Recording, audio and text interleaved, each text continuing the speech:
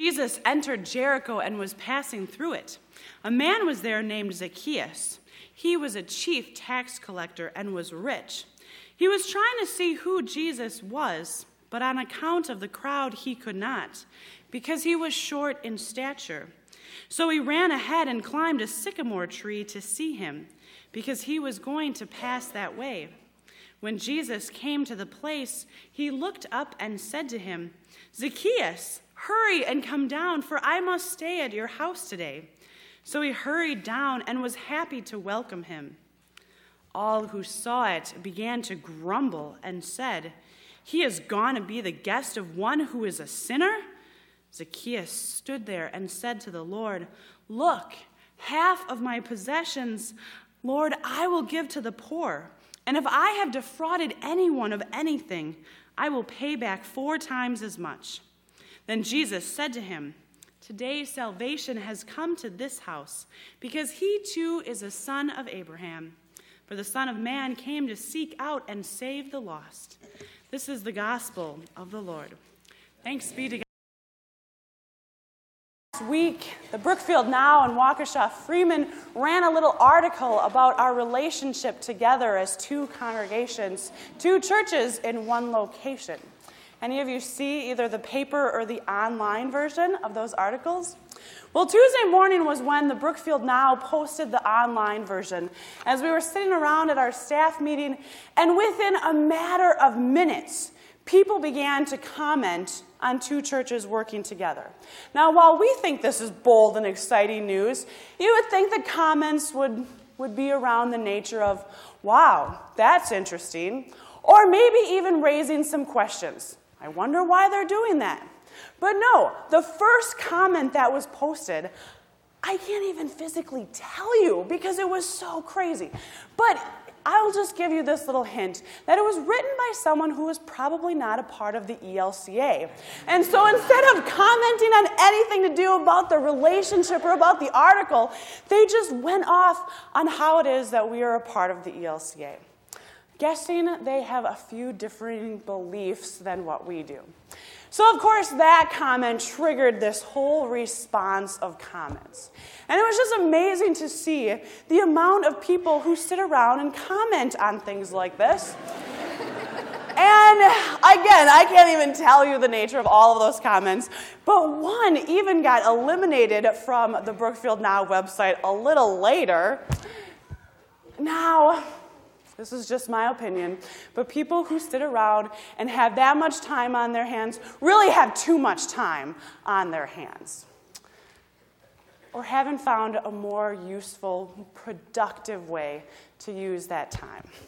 Now, I'll admit that's a value judgment on my part, because clearly the people who take the time to write negative comments on any online article feel that it is worth the time in doing so.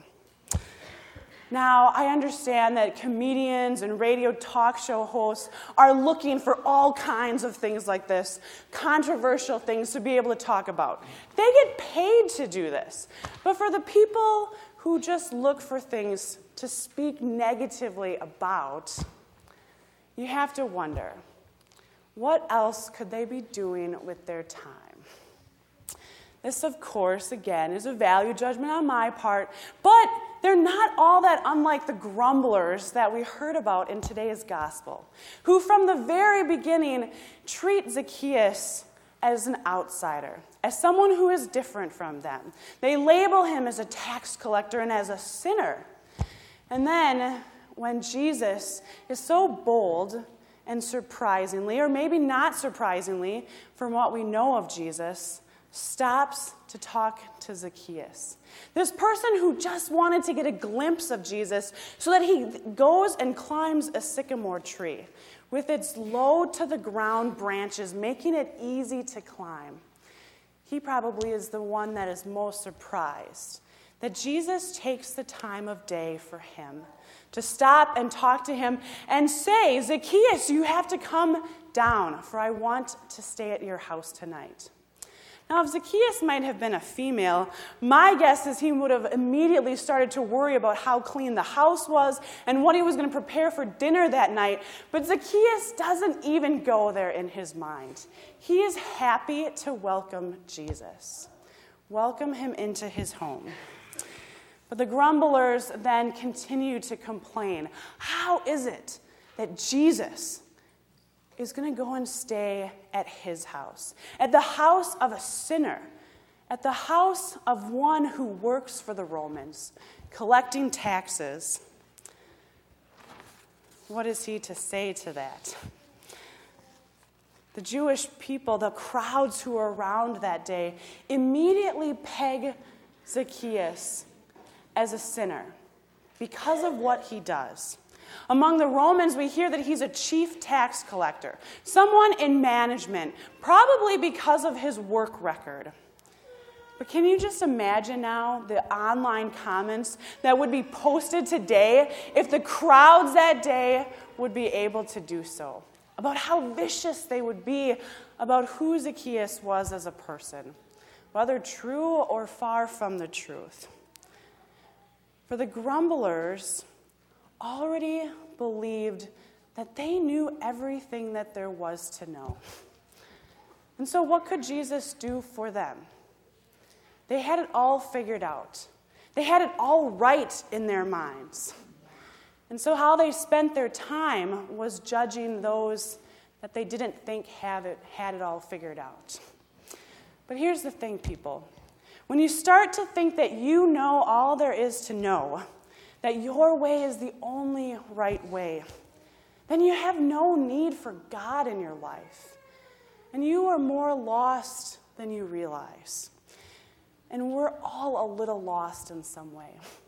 Whether you post negative comments online because you just feel this urge to do it, or whether you have called someone a sinner in your life, or whether you simply get caught up in judging someone because they're different than you. The truth is, we're all a little lost. We don't have everything figured out. And we need Jesus in our lives. We need Jesus to keep on seeking us out and searching for us, to save us and to redirect us at times.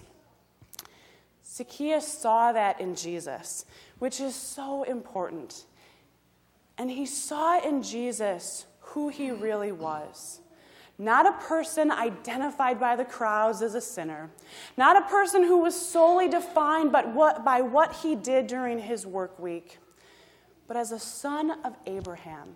As someone who is a part of this long line of descendants that God had promised to Abraham, who was childless at the time, that he was going to become the father of many nations. That he too is one of the people in this great and wide family of God.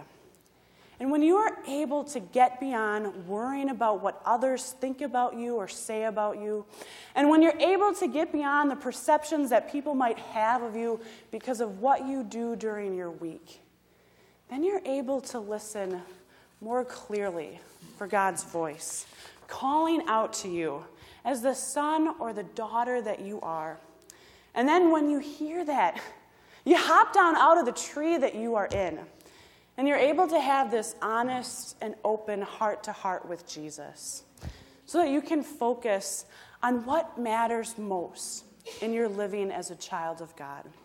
And you can focus on how to best spend your time so that it's always about sharing the good news. And that, anytime you hear it, anytime you receive it, is always worth commenting on. Especially in the positive, people. Amen.